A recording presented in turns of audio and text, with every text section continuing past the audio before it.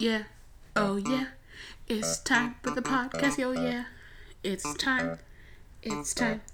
So listen up your earballs, yeah, earballs, what?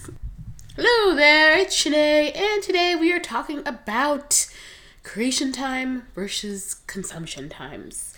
Consumption times. I don't know what I just said. So, let's talk about podcasts as a good example of this. Do you know why podcasts are so popular, especially business podcasts, writing podcasts, productivity podcasts? Because they make us feel like we're doing the thing without actually doing the thing.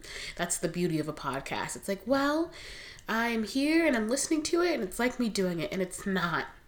One of my favorite ever sort of speeches was by Shonda Rhimes, and she was talking about how the difference between dreamers and doers. And dreamers sort of sit around dreaming and thinking and scheming and planning, and the doers are actually doing it. And that's sort of the topic today, is to sort of slowly start to take that time that you're using to consume other people's stuff to create instead.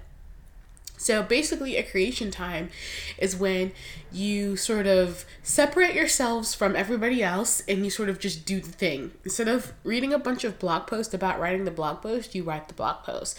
Instead of reading about the sales copy, you do the sales copy. Now, this doesn't mean that you shouldn't follow something. So, for example, I have a sales copy guide that you should buy at gumroad.com/HNA. Little plug. And so if you want to write your copy, feel free to use the guide. But just do that. Don't do any research. And in another podcast in the future, we're going to talk about teachers and picking your teachers. But for now, we're just focusing on this idea of really focusing on doing the thing you want to do instead of thinking and talking about it. This is sort of a result of the way things are, especially in business development, but for anything you want to do. You know, one of the things that's the most popular converting item that you can do is a checklist, and a checklist is super popular because it's super passive. Like, you know, like you're checking things off, but you're not you know what I mean? Like it's a very passive opt-in because it makes people feel accomplished. It makes them feel like they're doing something. So, your challenge for this week is to take a time that you would spend consuming, whether it's, you know, maybe on your way to work, you listen to podcasts, or you read blog posts or whatever. Instead, using the time to brainstorm something that you need to do, even creating a to-do list for yourself, doing the thing instead of talking about doing the thing. So that's another principle of my new sort of point of view on sort of creating and doing things in business, is to take one time and stop listening and reading and whatever and start doing.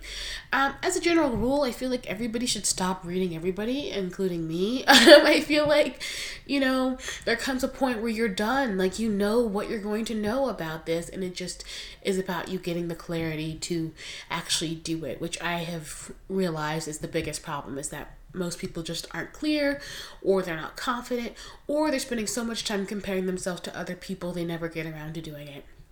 That's the lesson for this week. Go out and create, and don't consume, unless it's episodes of How to Get Away with Murder on Netflix. All right, guys, I'll talk to you later. Bye.